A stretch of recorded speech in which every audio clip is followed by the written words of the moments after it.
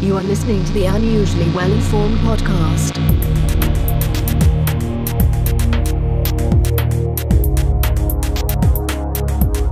Welcome to the Unusually Well-Informed podcast. I'm your host, Tim Hampton. My unusually well-informed guest today is Dennis Gielen.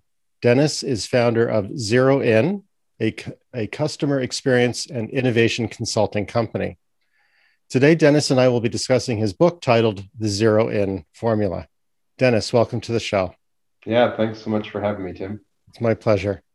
So, Dennis, what inspired you to write the book, The Zero In Formula? Short answer, COVID. Long answer was COVID provided me with all kinds of extra time on my hands and a large decline in my workshops and consulting engagements that all got put on hold or postponed. So it was, I was really starting to make some progress, some headway with Zero In, starting to really build up my clientele. And then, much like every other business, now what do you do? Who saw this pandemic coming? So it was, another way to get my message out there is through a book. And, never looks bad to have a book behind your name too, right? So no, I agree. And I think it's a inspiring example, because even though your role is to advise entrepreneurs, you yourself are an entrepreneur and you find yourself really in the same situation that they are. Yes. So COVID has impacted all businesses, some tragically and some at the sort of the margins. But what advice do you have to give companies to weather this or even thrive? Well, to me, that's kind of what the theme of the book is actually all about. Is disruptors are always going to come along, whether that's a new competitor, whether that's shifts in the market, whether that's new habits or trends, or whether it's a pandemic. So be ready to build your business with a long-term foundation in mind. And for me, that's two pillars. It's being as customer-centric as possible and being as innovative as possible. So invest in putting those principles and practices in place. Don't wait for a pandemic. Don't wait for a competitor. That's what you should build your foundation of your business on. So that's great advice. And the problem is that people pretend to take it to heart, right? It often becomes a buzzword. And how do you avoid that? How do you work with companies to avoid them speaking about customer centricity and innovation, but actually getting on the job of doing it? Yeah, probably two of the biggest buzzwords out there right now, right? Customer experience or customer centricity and innovation. And if you talk to 5 different people, you probably get 5 different definitions of what those things are. And usually it's some sort of wishy-washy thing where, oh yeah, check mark, we do that. Right. And again, that's what I try and cut through in the book is, no, this is how you actually implement it. This is how you actually show that you mean it. And really, it's in how you organize your company. What is your org structure and what are your roles and responsibilities? And what are those metrics and KPIs that you're truly measuring your success on? Make them around understanding your customers and make them around making sure that you are inventive and innovative. Measure those things first and foremost as the priority of your company, and then implement the tools and strategies you need to get better at those things. Now you're proving that you are a customer-centric and innovative company. If those aren't important to you, if you aren't measuring those and investing in those tools and strategies, you're just trying to get those check marks to say, oh yeah, that's us. We're innovative. So one of the challenges I imagine, and I hear people say, is that being customer-centric and innovative means you're constantly reinventing and you can sort of lose your way along the way. And in the book, you really emphasize the importance of mission, understanding the purpose of the organization that you're creating or that you're working in. How do you help companies navigate to the definition of what they're put on this earth to do? Yeah, and I think that's a huge problem. Is innovation's cool, innovation's fun, but boy, you can really get shiny new object syndrome, right? Yeah. And like you say in the book, I go very deep into, you do not want to fall into that innovation for the sake of innovation trap, right? Just to say, we're an innovative company, or to work on stuff that's fun or cool. It has to be outward focused around providing value for your customers, and it has to align with the purpose of your company. If not, are you getting off track? Are you sidetracking yourself, or creating your own distractions, just because innovation's cool and fun? And that's not the reason to be innovative. So you live in Lindsay, Ontario. I live in Maple, Ontario, which is just north of Toronto. I imagine you've heard of, or maybe even visited, the Failure Museum, I think it's called, downtown Toronto. I haven't been, but I've heard quite the place to visit. Yeah. Well, you made me think, when we talk about companies doing shiny objects or whatever, this is apparently a real thing. Once upon a time, there was Colgate lasagna, that they tried to take that name brand and extend it so far into left field that, you clearly, if your mission was dental health, there's nothing wrong with lasagna, but it doesn't really go with it, right? Right. Yeah. So it you can't go too far. How do you help a company sort of, like, we agree it's important, but what is a little bit of the process that you follow to get them to that point where they don't make something so far out in left field? Yeah, and I guess it's not to say, hey, great ideas that don't fit, you just throw them out. But do you want to include those under your brand and really confuse your customers? Maybe having a Colgate version of lasagna is not a good idea, but maybe spinning off a different company with a different name. Absolutely. If you really have something and you really believe in it. Those are the types of questions I would go through with a company. Does this fit your mission? Does this fit your purpose and the brand that people have come to associate with you? If the answer is yes, or with maybe a little massaging, it could. Okay, well, let's pilot, let's try some things out and see where this goes. If the answer is no, then you have to decide, are we spinning this off? Do we still think it's a good idea to invest in, and maybe it becomes a new company down the road? Or a new arm of the company, or something? Or, boy, this is just right out of our wheelhouse, guys, and we shouldn't be touching this, right? So just stopping to have some of those critical questions answered, with, is this part of your mission, is not a bad thing to be doing before you jump in with both feet. You have developed a magic quadrant with innovation and customer centricity as its axes. Yeah. And so naturally, depending on the strengths or potentially weaknesses of your company, you may find yourself in one of these four quadrants. How can a company use that self-discovery to their advantage? What can they plan based on finding themselves in one quadrant or the other? Mm-hmm. Yeah, and I have an assessment tool that kind of goes along with that to help you understand which quadrant do you really think you're in. And it's a self-assessment. Because I think that's important. It's very different than a consultant coming in and saying, I think you guys aren't doing this, or that. I think you're here. That has a very different message than assess your own company and answer these questions honestly, about your own business and your company and what you're doing.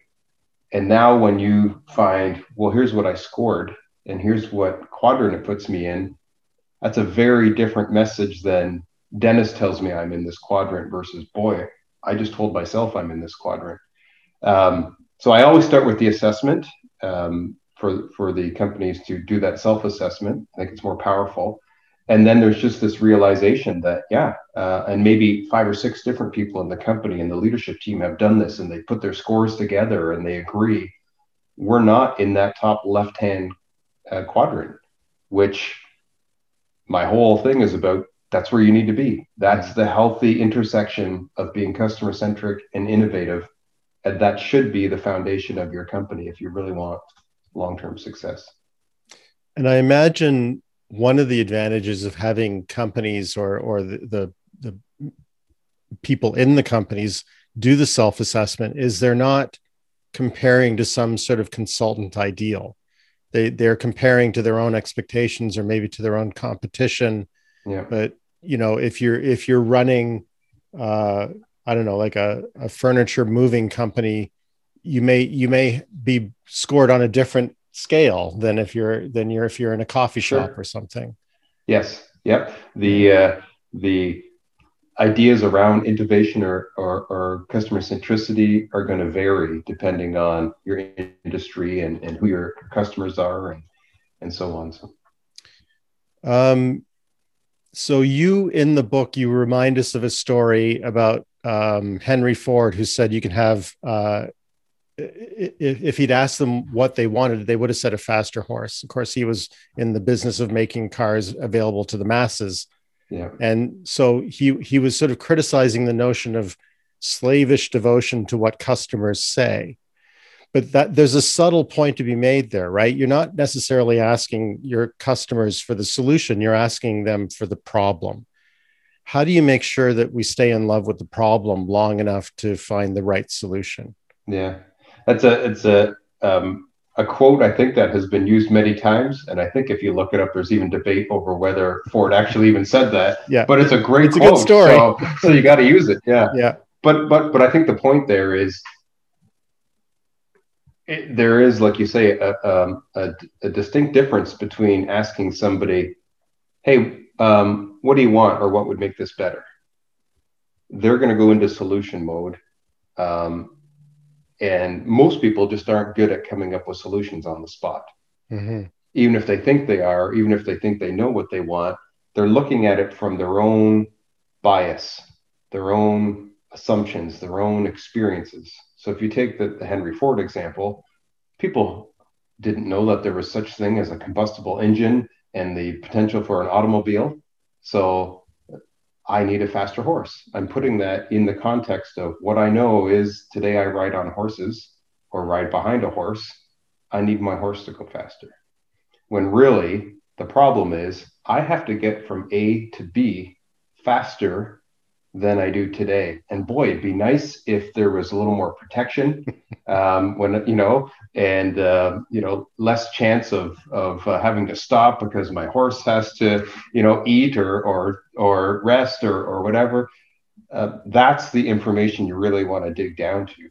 And that takes a very special approach and techniques to be able to collect that information, interpret that information, and then do something with that information to come up with a solution. Right. Really different than, hey, what do you want? And it's a reminder that even though we co-create with our users, we can still be experts, right? We still know what's possible. Because another person who is quoted often, I forget what the particular quote is. You did mention it in the book, but Steve Jobs talking about, rarely does the user know what they need, but they do know what they want. So you can ask what they want, and then you can come up with what they need. So if they'd asked me when I had a BlackBerry, I might have said a bigger backspace key, right? I may not have realized the flexibility that would come with a full screen. So yeah, it's a relief that we don't have to give up everything in the co-creation process, that you still bring value. Yeah, exactly. As the company principal. And I think Jobs is probably a great example too of there are very different ways of going about this. There's the outside in approach. Let's really examine customers and their habits and their trends, and let's ask information, and let's get market research, and let's really use that information to inspire us to now create something that meets their needs. Jobs and I guess James Dyson is another great example of I have an idea and people don't even know they need this yet, right? But I know they do, and I'm going to create this thing that is going to have thousands of songs in your pocket, and people are going to love it. Or I'm going to create this thing that's like a computer in your hand where you can call people and go on the internet. And nobody's asking me for that because they don't even know it's even possible. Right. but I know it's possible and I know they want it. So it's that outside in versus inside out. But both of them have to start with a very good understanding of people do actually want or need this, whether they're expressing it or not. Can you connect these ideas to Clayton Christensen, who talks about jobs to be done? There's something in there about figuring out what people are trying to get accomplished. Yeah.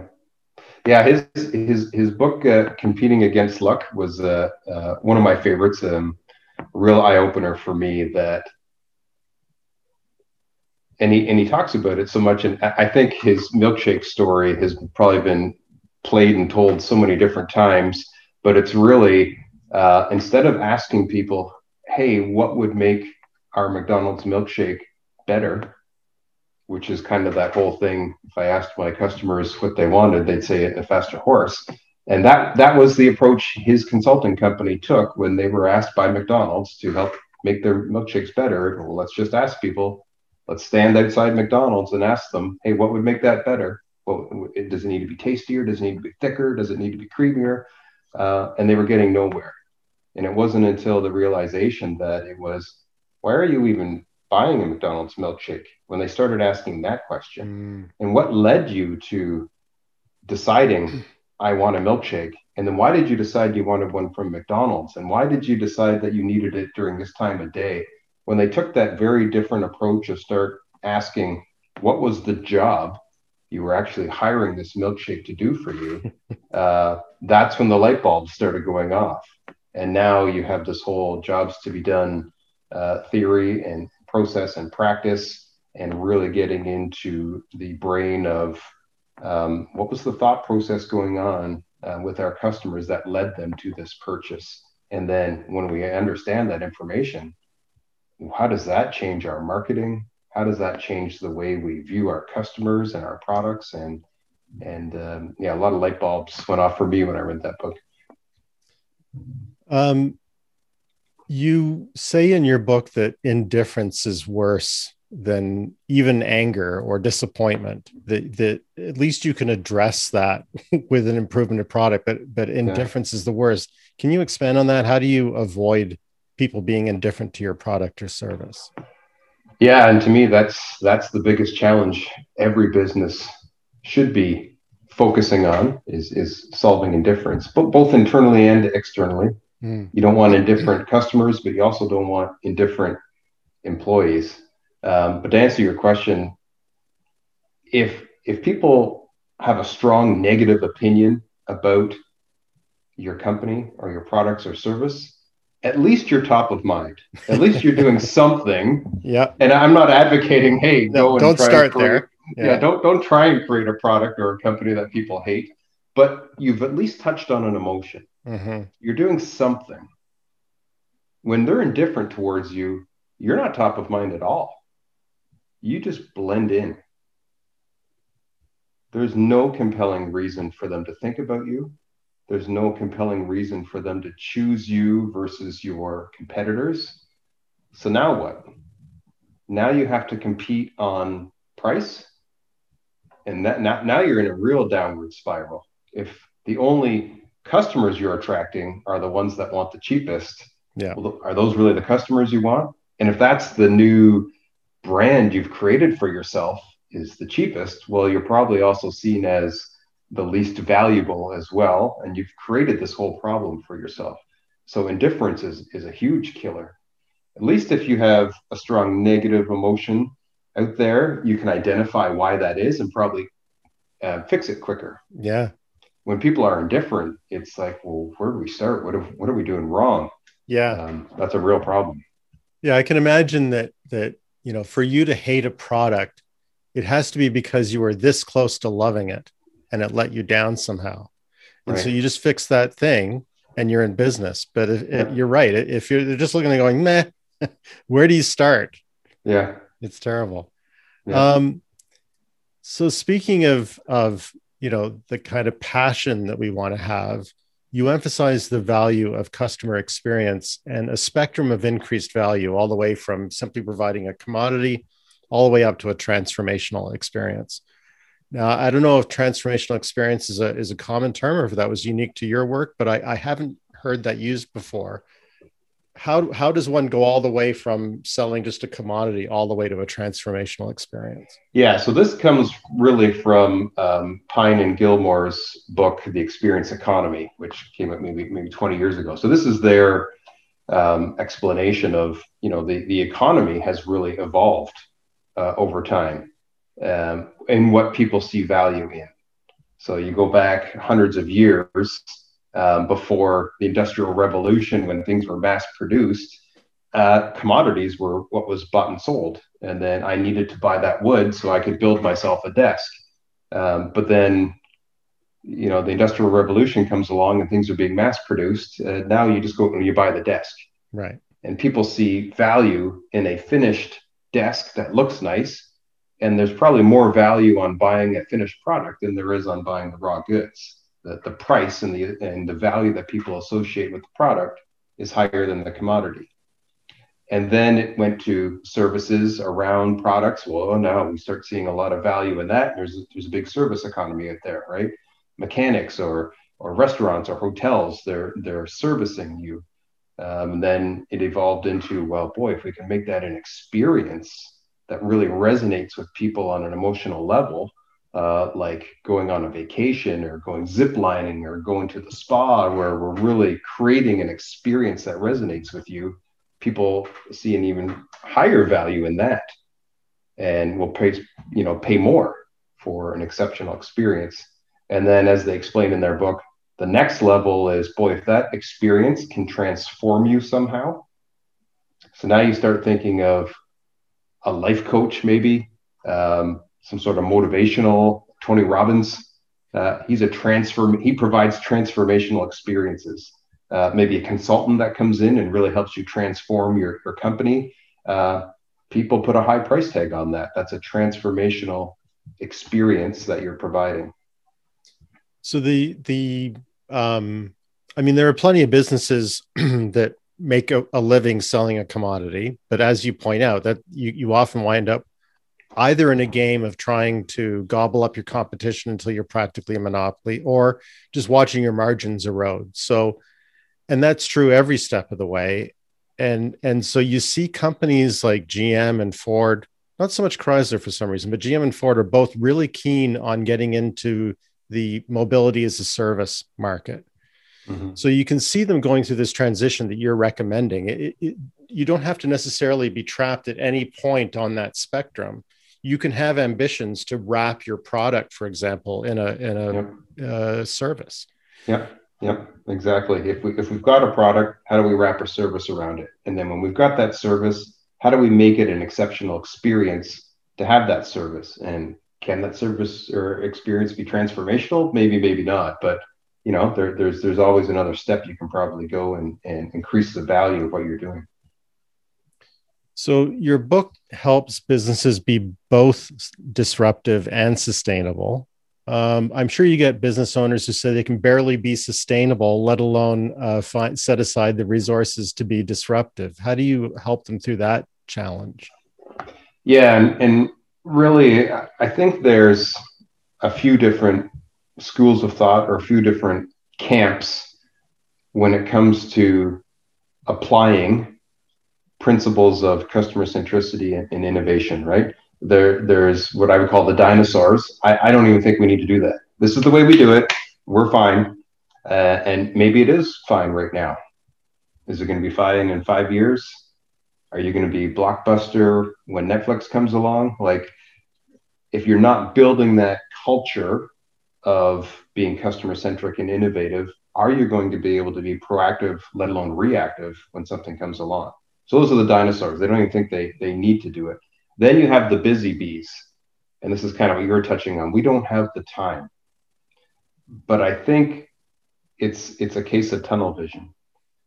And we see it in our own lives all the time. You get caught up in the day-to-day and the to-do lists and I think this is what's most important, so I'm going to do it now. And it feels good to get things off your to-do list and feel productive.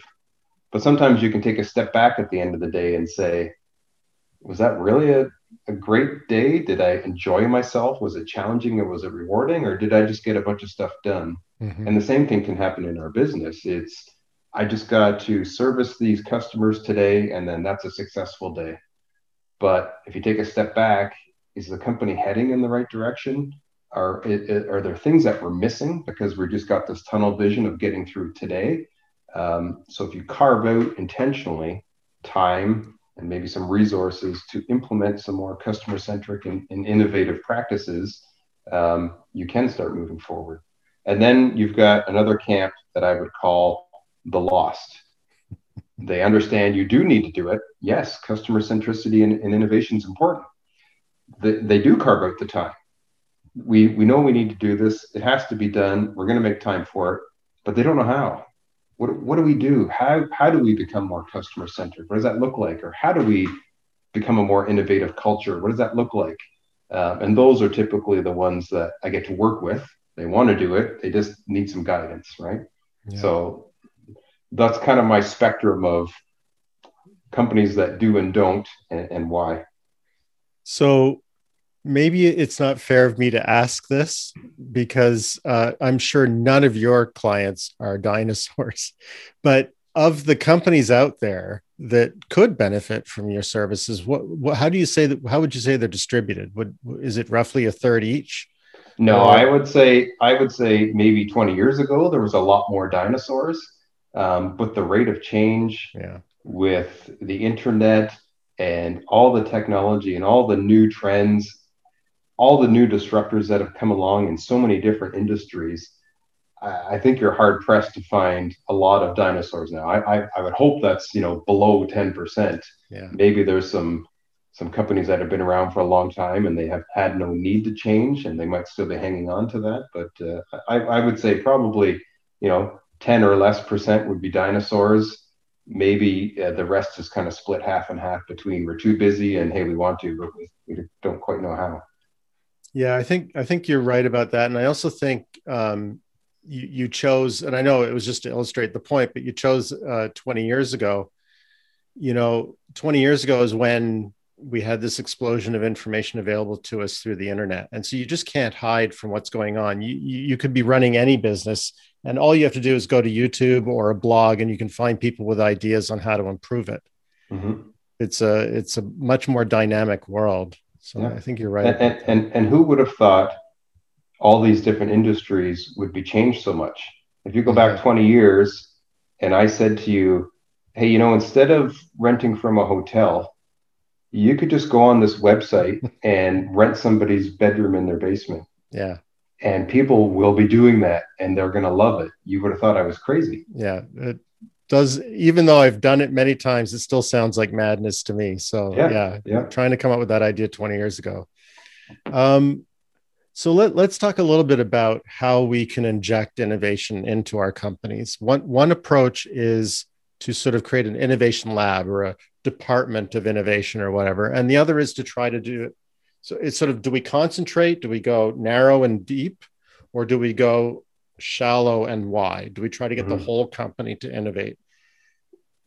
I imagine there's reasons to do one or the other. It depends on the circumstance. How do you help companies decide which way to go? There's definitely pros and cons to each approach. And like you say, the favorite answer I have to almost every question, it depends. Right? But it's so true. Like everything's different. If we go back to that Colgate lasagna example from earlier, well, if you're in a situation where you want to start trying some new things that don't really fit within your mission, maybe have a lab off to the side that's trying some things. And if they find an idea that works, you can spin up a new arm or a new company or something. And you're not disrupting your current brand and you're not getting your current customers or your current employees upset as to why are we being distracted by this other stuff. That's a great reason to have an innovation lab. And a pro of an innovation lab is it's easier to start up. It's a smaller group of people. They have an innovation mandate. They can start to get good at it quickly because that's what they're doing. And it's separate from the rest of the company, so you're not disrupting the rest of the company. But if you want to really have an innovative company, if you really want to be known for innovation, and regardless of what product or service somebody is attached to within the company, you want this idea of let's find new and better ways of doing things, it's better to have a widespread innovation culture. Really hard to get there, much harder to implement than an innovation lab. But if you can get there, and that's kind of what you want to build, that's the way to go. It's going to take time. It's going to take some great leadership and some really strong principles and practices to follow and slowly get better at over time. So understand this is a long-term approach, but you see these innovative companies that are out there and what they're doing, and you see the power of having a culture of innovation, and that's kind of what I subscribe to, and that's mostly what I'm working with businesses on. Is we just want to get better as a company at innovating. Okay, so let's start with some principles and practices to slowly get better at. So as you were explaining that, I'm a bit of a car nerd, and even more nerdy about how cars are made and how the business is run. So this story may not resonate with you, but let me set the table and see how it grabs you. So I don't know if you remember Saturn cars, the plastic cars. You could beat on them with a shopping cart and they wouldn't get scratched.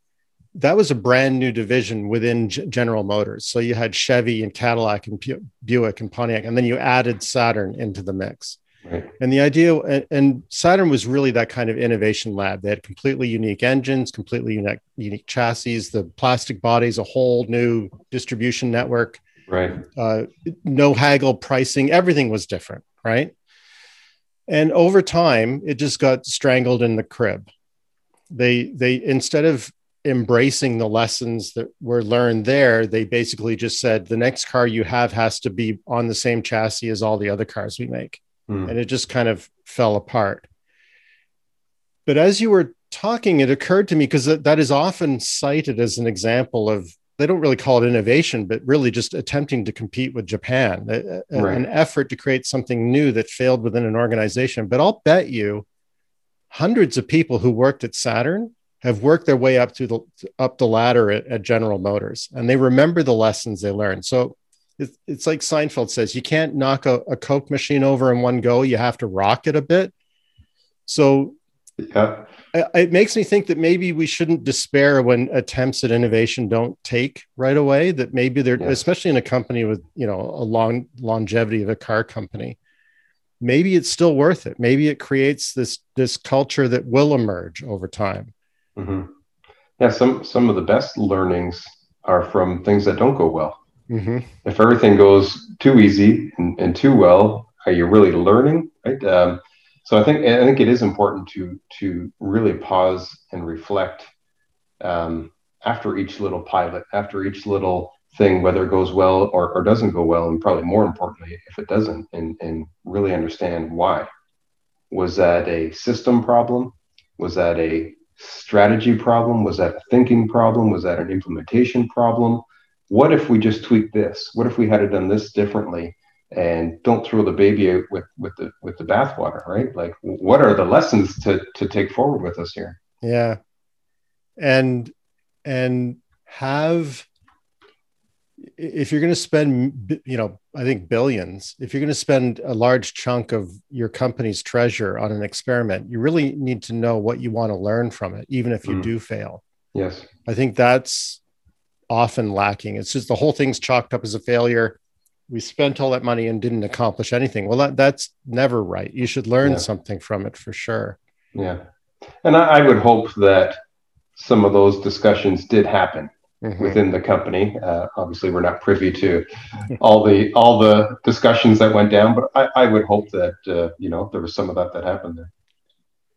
So I'm sure you're very familiar with design thinking. So I'm not telling you what it's like, but just to set the table, design thinking is described by Stanford D School as having 5 steps. So there's empathize, define, ideate, prototype, and test. So basically observe your users, try to think through, again, this idea of don't define the solution they want, define the problem they want solved. Think through with your expertise what the possible solutions are, come up with a prototype and try it with the people you're trying to serve. The reason I bring all that up is because you describe 5 principles companies can use to build a culture of innovation. So you're getting really meta here. Mm-hmm. And I don't know if it was deliberate or just instinctive, but there's a real parallel between how somebody can come up with an innovative product and how you advise people to come up with an innovative culture. Yeah. So if your memory's good enough, list the steps you recommend for a company to come up with an innovative culture. Oh boy, you're putting me on the spot. Okay, so I can read them out. I think the first one was understand your customers. Exactly. So that maps empathy, right? Then your next, empathy, and then in design thinking it was define. Right. Yeah, I'm trying to remember. Your framework says question your assumptions and biases, which is kind of right. You're defining the problem you're trying to address. Yes. And then you go on to say implement diversity and inclusion, which is really what ideation is all about, right? You're trying to come up with solutions or multiple solutions so you can narrow down to one to try. So I thought that was great. And then be agile and develop prototypes, pilots, and minimum viable products. Yeah. It's amazing to me that you've developed a mechanism to build a company that's innovative, that really kind of you can learn a lot from the process of coming up with an innovative product. So walk me through how companies can use this framework. Yeah, and like you said, it's completely inspired by the 5 steps of design thinking, but at a company level now, right? If you really want to create this culture, if you really want to create this mindset, have these principles in place. And the way that companies typically do well at that kind of stuff, when you're defining like maybe your company values or your core, it's not just writing it down and plastering it on posters around the company. It's how do we now embed this in what we do every day, right? So when we say understand our customers, what does that actually look like? Do we actually have people with roles and responsibilities of understanding our customers, jobs to be done type interviews, customer journey mapping, really diving into who are our customers? Have we calculated the lifetime value of our different customers or our customer segments to really understand who we're serving and get in the mind of these people? That's what I mean by understand your customers. So make sure you've got, that built into your company. You've got those tools, those roles and responsibilities, those KPIs in place to understand your customers. Question your assumptions and biases is really a habit, I think. I don't know how many times I've been in a meeting where somebody in the room eventually pipes up and says, "Oh, that'll never work. We tried that 5 years ago." Yeah. Great. Now is a perfect time to question our assumptions and biases. Why didn't that work 5 years ago? Kind of what we were just saying before. Was that an implementation problem? Was that a strategy problem? What was it? What could we have done differently?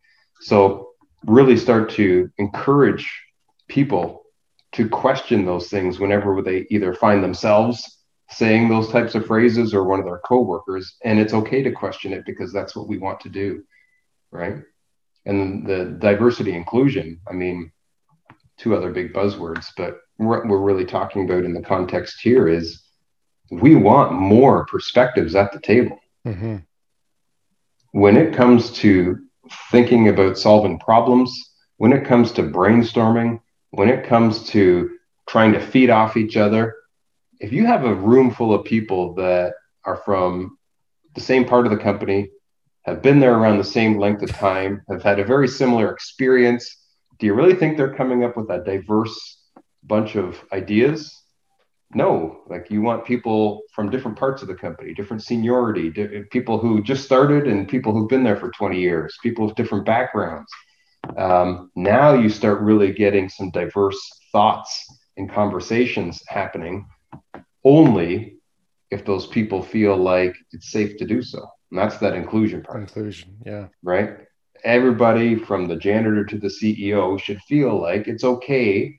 Obviously, there's got to be good structure and parameters around this to be able to have an idea. And it doesn't mean that idea is automatically going to go into action, but one idea feeds another idea, and you want those different perspectives, and you want people to feel safe to give those ideas. Yeah. Right. So that's the whole diversity and inclusion part. And then, the agile part, that's getting good at going small. Hey, if we think we got something, how do we get this out there just to test it quickly, right? Yeah. And having that mindset that it's not just that success is not just making money, it's learning from the effort. Like you can't just abandon the effort without learning from it. So you raise the well, let me start with this question. I want to go to the go big or go home versus trying things small, but let's first talk about the balance between the process of planning and experimenting, because there are plenty of good reasons to plan, and yet because the world is changing so quickly, people in your situation often find yourself saying, okay, you can only plan around things you really know. So how do you help people balance between planning and experimentation? Yeah. I think again, it's the old it depends answer, but it's kind of like and I have a project management background. I have my master's in project management. I've led project management offices at different companies in my past. There is a time and a place for proper, really detailed plans, right? It depends on what you're doing. It depends on the project. It depends on the initiative, right? You don't want to take an agile approach to building a house. You want to have a proper plan, and we're not doing this until the inspector says this part's done, and then we can do that, because it's way too risky and expensive to experiment or start being agile. And then there's times where it makes way more sense. Let's just try this out. We could do analysis paralysis, and for what? Yeah, this is an unknown. This is something that's new. Let's just spend as little amount of time and money and effort as possible, because the first thing we want is a little bit of feedback and reaction. Is this even resonating? And under those circumstances, no, go small and get something in front of your customers to see if what's their feedback. I really like the house building example, because you and I live in Canada. There's codes, there's pretty standard look and feel to houses. You obviously want to do the foundation before you do the framing. You obviously want to do the electrical before you do the drywall. You really want to plan that. That's what experience is for. And you have experience that's very consistent. But if you're designing a house that's completely different, then you might want to allow for a little back and forth. And so you have to pay more for different, right? You can't just get there on one swing. You have to be a little bit experimental, but you have to know that that's going to be a tougher road. Yeah. And if this is new, and if the homeowner is asking you to design something I've never seen before, well, you're not going to go and build the whole house first and go, how does that look? Is that what you were thinking? You're going to draw, right, some wireframes and some sketches, and that's your go small version of building a house, right? Let's test out a bunch of ideas with some sketches first before we go spend a bunch of money on concrete and electrical and plumbing. Yeah, for sure. I have a friend who had a reno, and he had this mindset, and he actually went. This is the thing, when you're paying for your own reno, you get to go on the site, right? And he laid out painter's tape all over the place to say that's where the cabinets will be. This is where this door will swing. And he actually discovered, that the way the door interacts with the counter, it's not going to work here. Yeah. And so they actually had an opportunity to move the wall before it got too expensive. Yeah. So you having that mindset that you don't just have to go from plans all the way to a finished house, as you point out. There can be iterative steps. If you're clever about it, if you really think about the value of doing something that it comes closer, that minimum viable product, that prototype, you can save a lot of money and a lot of grief down the road. Yeah. And usually you'll know that when it's some sort of unknown, right? If this is the same kitchen we've put in 100 times before, Sure. we know what it looks like. We know how it fits. We know how the doors swing. If it's oh boy, this is a new configuration. Maybe we should put some tape on the floor, or draw some wireframes, or try one thing before we put. You have to know, what are we dealing with here? Yeah. So it depends. So I wanted to bring up the point you made in the book, which is, people always want to go big or go home. That, okay, we've made our decision. We're going to close our eyes and go in that direction now, and we're going to invest everything in it. And in the movies, sometimes that turns out, but in real life, that can be a real problem. Do you ever? I'm sure this is it depends kind of thing again, but let's talk about why it depends and how to choose. Are there occasions when a company really has to go big or go home? Well, it makes for a good story when they do it and it works. I can tell you Sure. that, right? But is there a time when they should do it? I mean, you have to know when to take some calculated risks, and there's going to be information that the leadership has leading up to that decision, maybe some data, maybe some case studies, maybe some whatever. It's still an unknown. It's still a risk. I would never advise just going, oh, this sounds good. Let's go all in.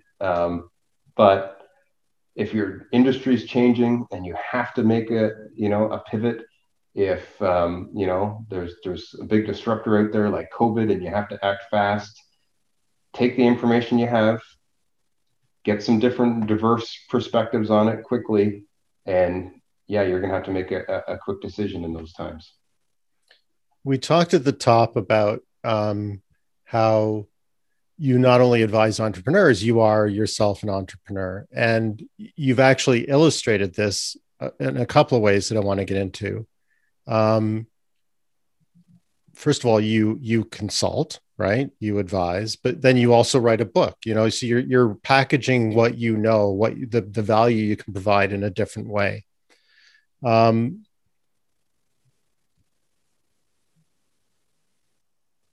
And I want to get into there's a couple of other things coming up that I want to talk about that you've done Sure. that I think are really clever ways of packaging. But the thing is to get unstuck and think of different ways to provide value with what your core capabilities are, you really need to come up with a lot of ideas. Mm-hmm. And this can be a challenge for one person, and even a group can struggle because they're not sure if it's their turn or if they're going to, sound ridiculous. So you have come up with a game. So this is another example of you sort of taking your knowledge and your in the value you provide and coming up with a different way of packaging it. You have a game that helps people get unstuck. So talk to me about the game and the process of putting it together, and how does it work? Yeah. Well, the process of putting it together, that was actually fun and a fun story. So when I first started out with Zero In, I was mostly just doing workshops, right? People weren't familiar enough with me yet to bring me in as a consultant. So to get my name out there, I'll host some workshops that people can come and pay, and I'll make them fun and I'll make them interactive. People will get to know me. They'll get to see what I'm about. And what I found was, boy, I had maybe a handful of ideas for getting people to engage and breaking off into small groups. And I can't keep running those same plays out there every time, right? That's going to get old. And sometimes when I'm explaining a concept, after a while, you can see people like, okay, I think I get it, but their eyes start to gloss over. I needed a way to be more fun and engaging and get this material across. So I was talking about this with my friend. We're out for dinner one night, and we just got talking, and it was like, I think a board game would be really cool. People love to play. They love to compete. We can split into teams. If I can come up with a game that kind of teaches these principles of innovation that I was talking about in my workshops, it teaches them that while they're actually doing it in a board game that is kind of fun and entertaining and competitive, boy, that'd be a great idea for a workshop or consulting engagement even. So when I got home that night from dinner, I had a pizza box with me from my leftovers. I opened it up and I kind of sketched out the game. That was my first MVP, Yeah. right? Spent nothing on it and drew it out. And I started playing it with just friends and family and kind of worked out what was working, what wasn't. This doesn't make sense, whatever. Adjusted Why the am I rules. greasy? Yeah, exactly. Why am I so hungry for pizza when I'm done playing the game? But that was it. And then I was going through my own process of innovation and iterating while creating the innovation game. So I thought that was kind of a neat story as well. And then it evolved, and as I played it more and more with people, I'd come up with new versions of the game and new game boards and new rules, and eventually got to a point where, hey, this is in a format I can actually play it now with businesses, and they loved it. So it was me trying to solve a problem. Yep. So I have a couple of, I want to get into some other stuff, but I'm going to move a couple of questions up here because you're kind of a innovation polymath, right? So you've got consulting, you've got workshops, you've got a book, you've got a game. You've also got a video course coming up, or is it in process now? It's out now. Yeah. Yeah. So tell me about that. So probably another COVID related thing. When the book first came out, I still was not able to physically be in front of companies doing workshops, playing the game. I could do all kinds of stuff online, but by this time, everybody was pretty much zoomed out, I think was the term, right? Like, who wants to sit on another 2-hour workshop over Zoom? And you can try your best to make those as interactive and fun as possible. But what I was starting to see was people were reaching out to me and saying, if I could just, do it in snippets, or if I could just maybe we can't afford you to come in and be like a consultant with us for the next couple of weeks, but we can afford this. I'm like, okay, this is a new problem. How do I solve that? They want it in snippets. They want it smaller price point, but they still want my information.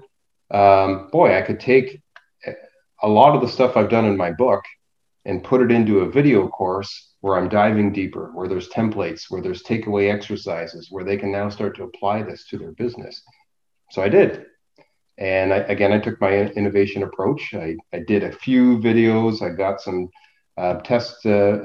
beta testers to kind of give me feedback on what's working with the course, what's not, what would make it better, and iterated until I got to the point where, okay, I'm ready to actually film the full-on course now. And now it's for sale. I was actually just on a call with a company in Colombia right before this, where 8 people in their organization just finished the course, and they were kind of going over their feedback with me. So fantastic. I'm still wanting to get customer feedback every step of the way. So. Oh, that's fantastic. So how do you host it? Is it what platform are you using? So I did some research there and looked into different ones, and the one I landed on is a platform called Podia, Podia. Okay. It's connected right into my website, though. So you just go to the Zero In website, you go to the courses section, and if you choose to purchase, you wouldn't know it, but now you're in Podia taking the course. So the URL that you have stays even when they're in the course. That's brilliant. Yep. Yeah. Yep. So let's talk about your experience of writing a book, because that can be a daunting task. Many people say they have a book in them, but they never get around to putting it to paper. How did you start? Well, when COVID first hit and I was kind of feeling sorry for myself, that lasted a week or two. And then I realized, boy, I've been given a real opportunity here. Suddenly I have time.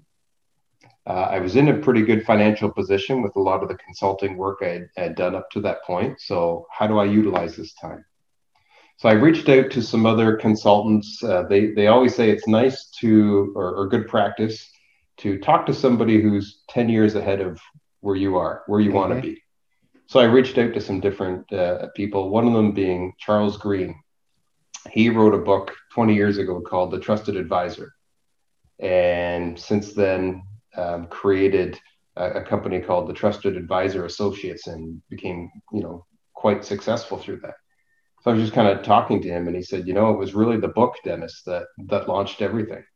Once he put out the Trusted Advisor book, now he had something different. He had something behind his name, and just having a book, good or bad, gives you some cachet. He's like, he went over with me what I do and how I do it. And he's like, yeah, I could really see that fitting into a book format.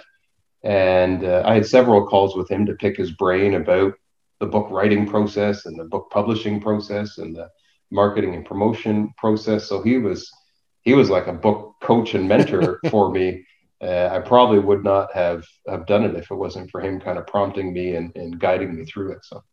So did you, because what little I know about writing books, you can approach a publisher and they'll say, okay, great, finish the book, or you can approach them with a finished book, or you can self-publish. Walk me through the choices you made there. Yeah, so same thing. I reached out to authors and said, and Charles was one of them, what do you suggest? What was your thought process? What was your experience? And the majority of the authors I talked to got back to me and said, whether right or wrong, they don't believe the traditional publisher provides the same value as it did 20 years ago. Mm-hmm. Back then, you had to have a traditional publisher if you wanted to get your book out there and make anything. Not sure that that's the case anymore. And a lot of these were authors that are with publishers, but they've been with them for 10, 15, 20 sure. years. And they said, moving forward, if I was to start over, I'd probably go the self-publishing route, but make sure you have a really good editor. Make sure you have a really good graphics design team, because people do actually judge a book by its cover mm-hmm. and what it looks like. And the editor is going to make sure it actually reads. There it is. And it looks very good indeed. Yeah. There you go. And the editor is going to make sure it actually reads well and keeps the reader hooked in. And when you're done one chapter, they're going to help you make sure that people want to read the next chapter. And there's all that kind of stuff you don't think about when you're first writing the book. You're just looking at content. And I remember actually when I sent my first version of the manuscript to my editor, once I decided on an editor, she took a week or two and read it and got back to me with all her edits and said, really good content in here, Dennis. Extremely boring. This reads like a textbook. Mm. Like, the only people that are going to enjoy reading this are the people who are so nerdy about this stuff. Sure. But for a more casual reader or somebody who, is not as in depth into this stuff, we got to add some stories. We got to add some hooks. We got to add some other content that are really engage the people in. And she really guided me through how to do that. So that was very helpful, and something obviously I'm not even thinking of when I'm just putting my content into a manuscript. Oh, that's great advice. So once you have your completed manuscript and your cover design and everything, are you buying boxes full of books and selling them, or are you doing it through a self-publishing model on something like Amazon? How does that work? Yeah. So after all my research, I did decide to go self-publish on Amazon. I did create my own individual publishing company, Zero In Publishing, but it's self-published, and it's all through Amazon. They do all the distribution, they do all the printing. It just makes it so easy, right? I think that's an important lesson for people who'd like to write a book, because this is indistinguishable from any other book I've ever, like the quality of the binding and everything mm-hmm. else, like it's a good product. Yeah. And so presumably Amazon printed that on demand for me. Yep. Wow.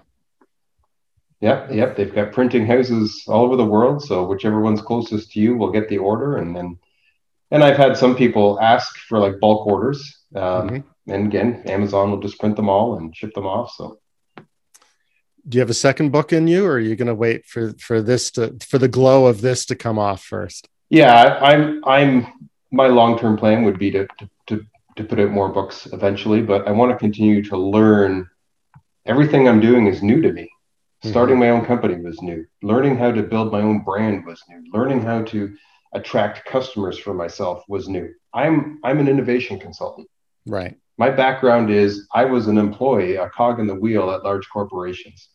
So this is all new. Writing a book was new. Putting the corset was new. But I'm trying to make sure I follow my own advice, take an innovative approach, take an agile approach, learn from my customers. Every time a company says they can't work with me for whatever reason, I try and figure out a way to make that possible for the next company so that they don't have that reason anymore. That's why the book's there. That's why the course is there. That's why the game's there. How do I make it more fun, more entertaining, more educational? How do I reach people in other countries? Because when I first started, it was I'm in my hometown and I do workshops in my hometown. Sure. The world got a lot smaller in a way. Yeah. Well, you're doing very valuable work, and it's been a fascinating conversation. I won't end this like a textbook. I'm going to end this with a story. Do you remember the premise behind the movie Freaky Friday? Was that the one where they change? Yeah. So the version I remember is, I think it's the mother and the daughter, right, both are angry at one another, and they're like, your life is so easy, and they part ways and wish they could swap, and then some miracle happens and they do inhabit each other's lives. Yeah. So if you could Freaky Friday with any CEO of any company on the planet, either because you think they have the coolest job or because you think that you could really bring some innovation, some vital innovation to that company, what company would that be? If I could go back in time. All right, good. To when Starbucks was just starting out, I would love to be in Charles Schwab's, I think is the CEO. I would love to have been in his shoes at the time when he decided, okay, we're no longer going to be known for, coffee that we create and distribute. We're going retail. We're going experience. And we're going to disrupt the Dunkin' Donuts of the world, or in Canada, the Tim Hortons of the world. And we're going to design this high-end coffee experience. And just the amount of confidence he must have had, and just the vision to disrupt something that you didn't even think needed to be disrupted, and just have that innovative. I would love to kind of change shoes with him when he was going through that process, and what that must have been like. That's a terrific example. And thank you so much for being on the show, Dennis. It's been a great conversation. Yeah, thanks a lot for having me, Tim. My guest today was Dennis Gielen. A link to Dennis's book, The Zero In Formula, will be in the show notes. My name is Tim Hampton, and you can reach me at tim@unusuallywellinformed.com. Thanks for listening. I hope you will subscribe and join me for the next show with another unusually well-informed leader in business and technology. Thank you for listening to the Unusually Well-Informed podcast.